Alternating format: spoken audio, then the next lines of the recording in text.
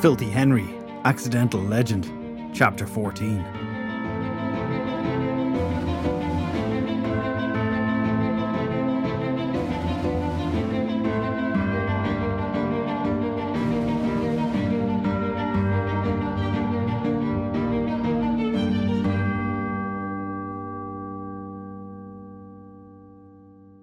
Filthy Henry rolled up his shirt sleeves, held his hands out over Shelley's unconscious form on the sofa, and concentrated.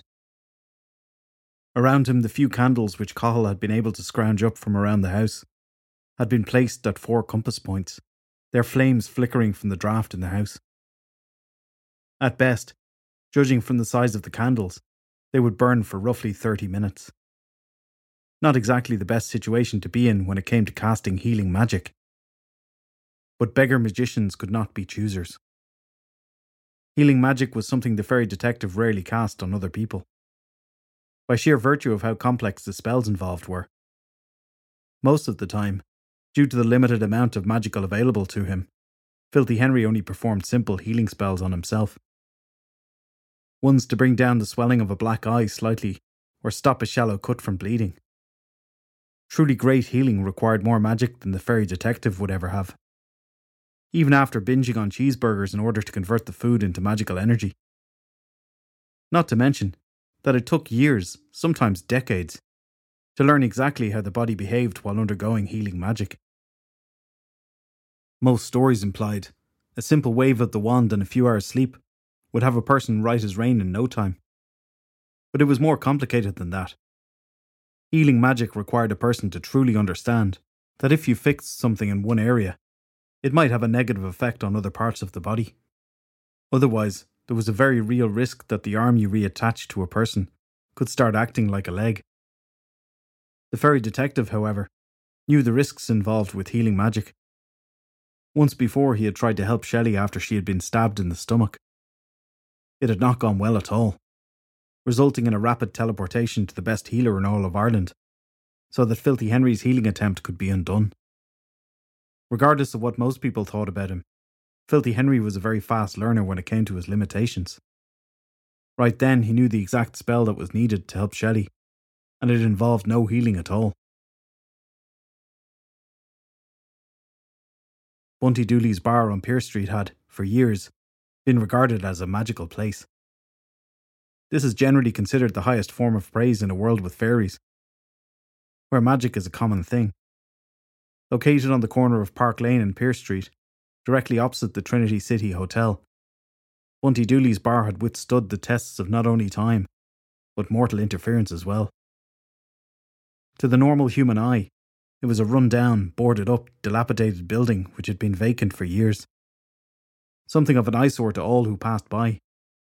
Yet every year, when those in political power brought up the topic of knocking the building down, or revitalising it, so that it looked nicer, the votes always, mysteriously, came back against the motion.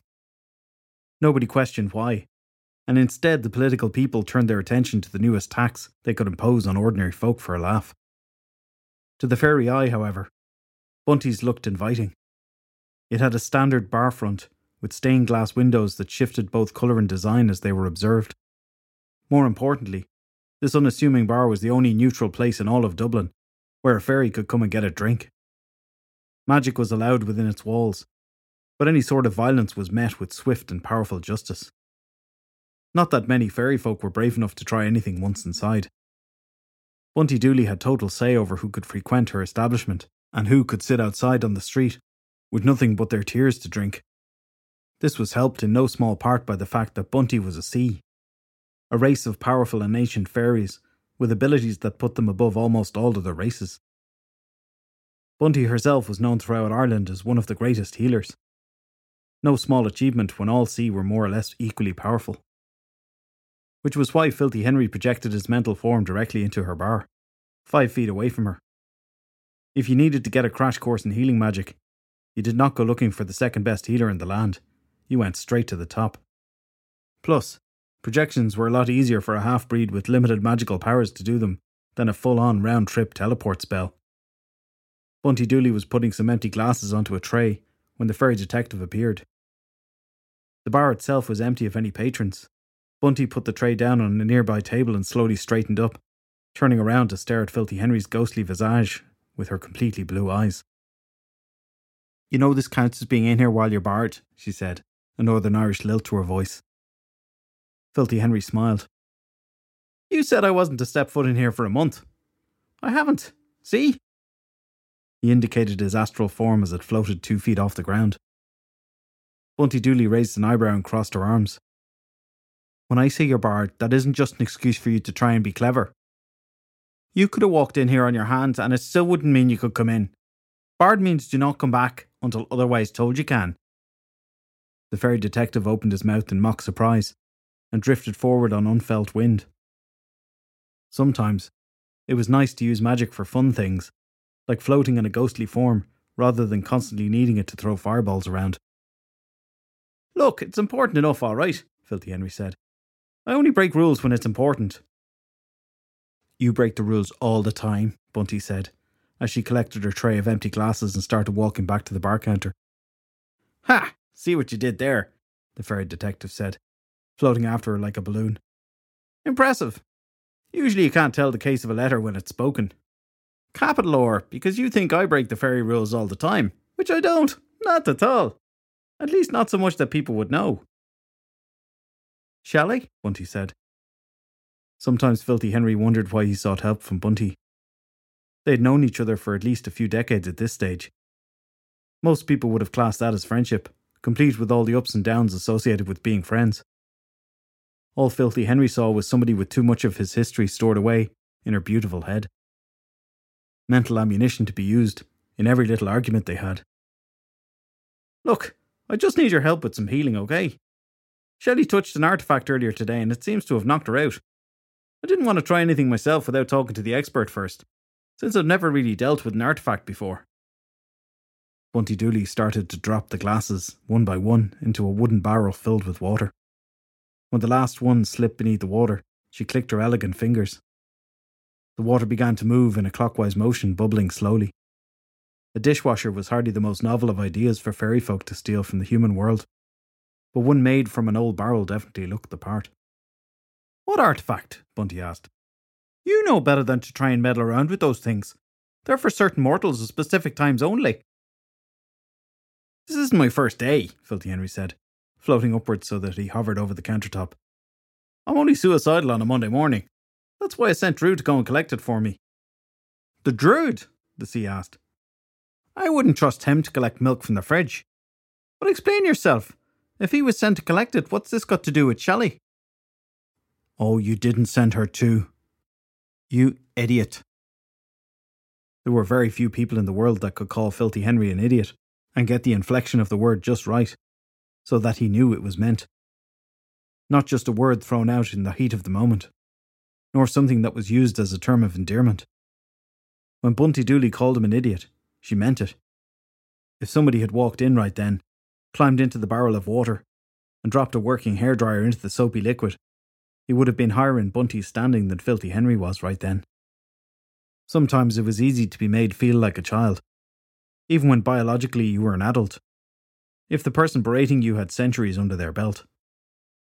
Filthy Henry felt compelled to look at his shoes sheepishly, just to avoid the risk of seeing disappointment in Bunty's eyes. "I didn't do it on purpose," he said. "I told Drew he should be the one to pick up the artifact, but Shelley spotted it before the useless Baldwin could.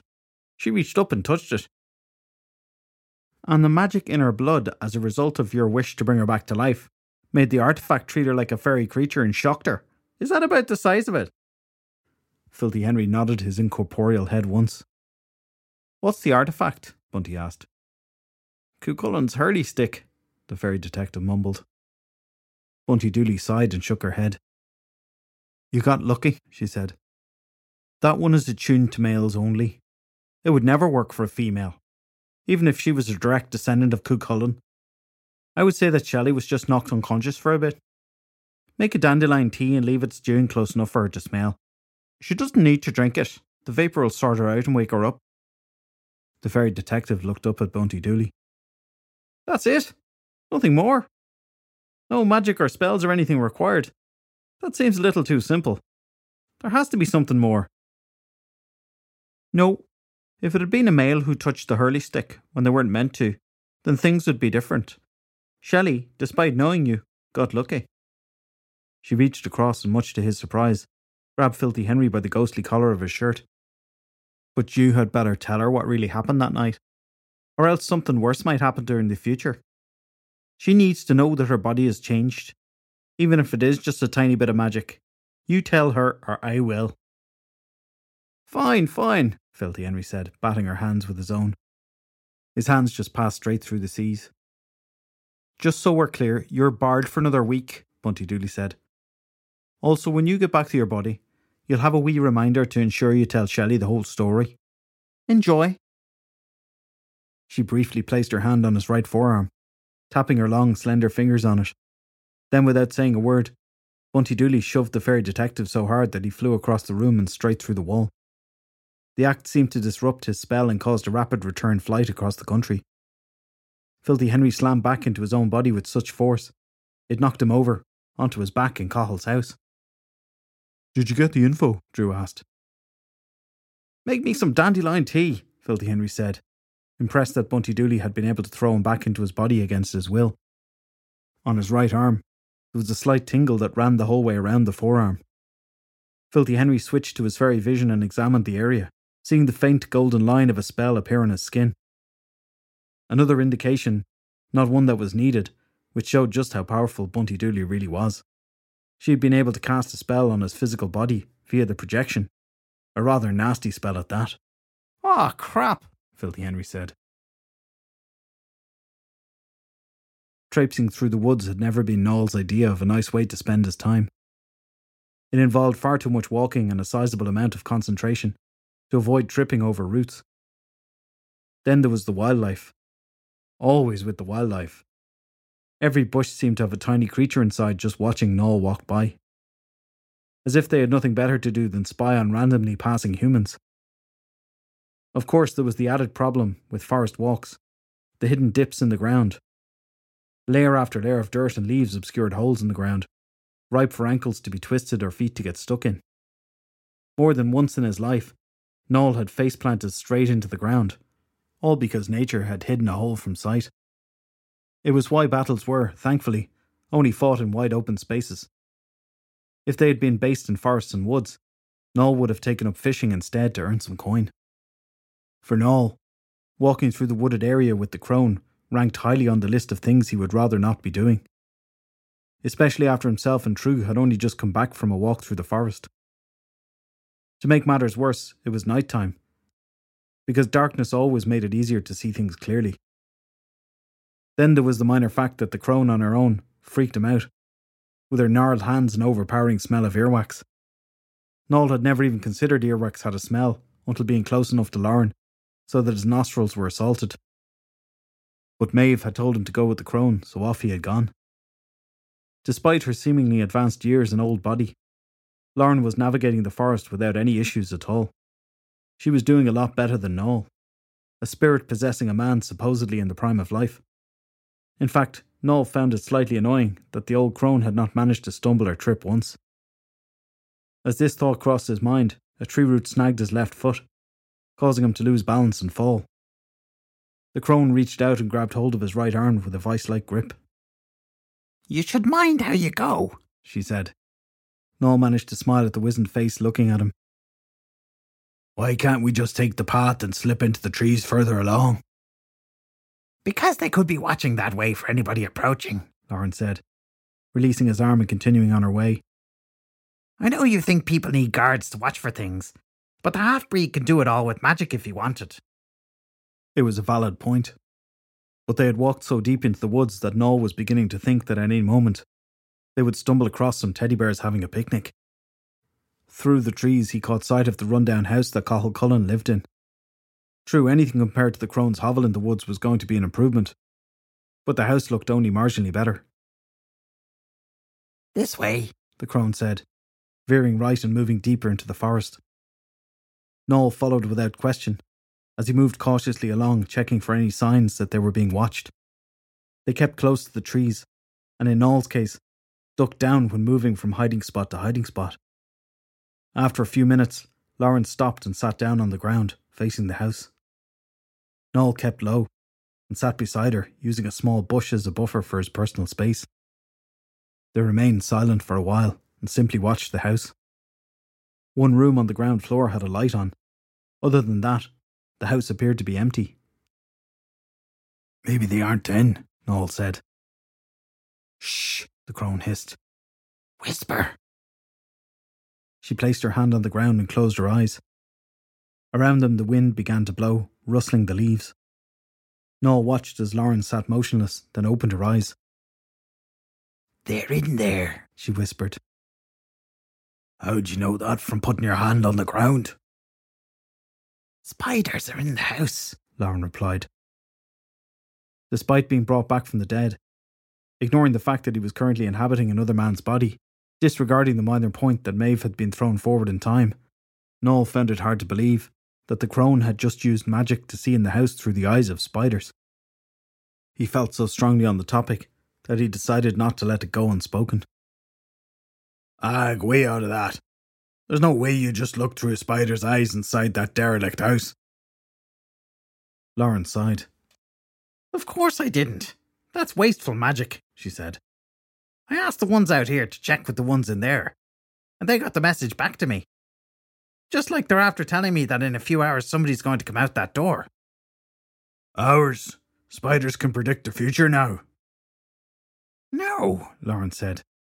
"But when you don't understand time as we do, covering large distances can seem like it would take a long time. Clearly they meant somebody's coming out the door right now." Right then the front door opened and two people stepped outside. One was Cathal, and the other his female friend, the bar girl from the pub. "So what are you going to do?" Noel whispered. "Kill her in front of him?" The crone smiled. "Oh, nothing so obvious and crass as that. I always find it more fun to sow a little chaos into the mix, rather than just end things permanently. If that is the object of Cahill's affections, then I think we need a little love spell." She held out her hand and a small ball, no larger than an apple seed, of pink light appeared. Tiny trails of pink smoke drifted off the ball as it floated just above the crone's hand.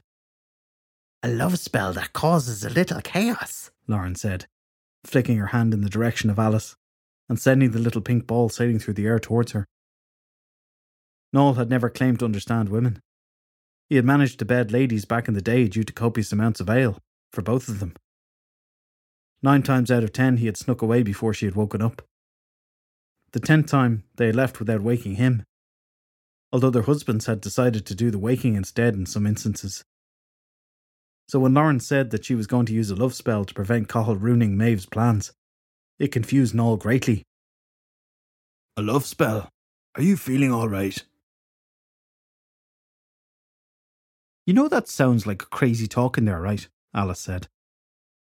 Cathal tried very hard to focus on the words that she said, but the sound of her voice was like music.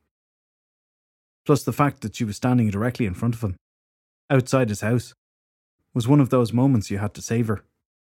True, you could argue that the circumstances were less than romantic, but Cathal had seen enough soppy romantic movies to know that great relationships could be started in far worse situations. Of course, that was assuming you had somebody brilliant writing every line of dialogue and event in your life, which, as Cathal realised, would have been very useful at that moment in time, since every word he had ever used in his lifetime had decided to leave his mind. So much so that he could not even describe the plant that was meant to tumble through dusty scenes. Cathal simply stared and said nothing. Alice frowned at his lack of response. "Okay, well, I'm going home now," Alice said. She stopped talking, zipped up her coat and started to walk away from the house. "Wait," Cathal said, as words flooded into his mind once more and the ability to speak returned. Alice stopped and turned around. "Look, I don't believe half of what those guys say in there, but they seem to really think I'm actually somebody. That without me, something bad's going to happen. Have you been drinking?" Cathal couldn't help the big smile from spreading across his face. "No, that's the thing. I haven't had a drink in days. Filthy Henry saw to that. He has me sobering up." "Why?" Alice asked. Is he like some amazing sponsor or something? Does he know the best way to beat a person's demon in the bottle? Well, not exactly. For years, I didn't want to stop drinking, because I was pretty sure that all the collective hangovers would happen at once and my brain would melt out of my ears. Plus, Filthy Henry's kind of a jerk, so it isn't all about helping me and more about me being less annoying around him. He's like the sponsor from hell. You get sober whether it was something that you wanted or not. Alice let out a little laugh, an angelic sound to Cahill's ears. Well, he is a bit of an arse, she said. I mean, we bring home his friend, and all he's done since is push people around and get snotty. Not to mention that voodoo crap he pulled with the candles. What was that all about? Well, as mad as it is to say it, that's probably not crap. I've seen him do things. Like proper magical things. I can't explain it, just take my word. He's like Merlin or something. It's why I think the tale that spun me might actually be true. At least some of it. But we both know I'm no hero. Sometimes the stars align in a man's favour for no reason other than a planet's movement. Other times there's something in the air that causes the mood to be perfectly set. Whether it's an actual measurable change in the air, or just some noxious gases released by plants, is for cosmic biologists to decide. A somewhat obscure and probably made up field of study. Whatever the reason at that moment, Alice leaned over and gave Cahill a kiss on the cheek. Blood rushed to his face, and he could feel his cheeks going bright red. He was also very thankful that the blood had travelled north instead of south. I've always said you had it in you to be great, Cahill, Alice said, rubbing his cheek gently. You just decided that after school going on a bender for the rest of your life was a better way to spend your time. Cahill was not entirely sure how to proceed. For a large portion of his life, Alice had been the object of his unrequited love. Now she was giving him kisses on the cheek and telling him that he had the potential to do great things.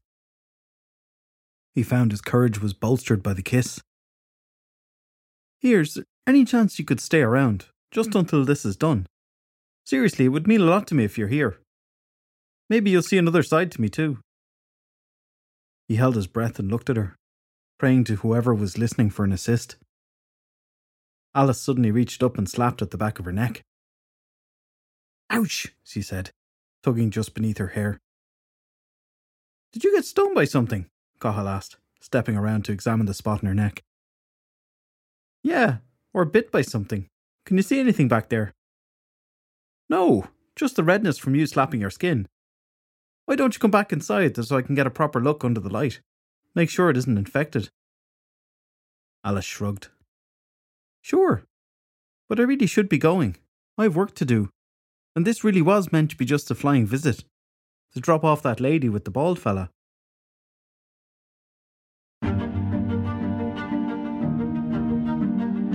Filthy Henry, Accidental Legend is a novel by Derek Power.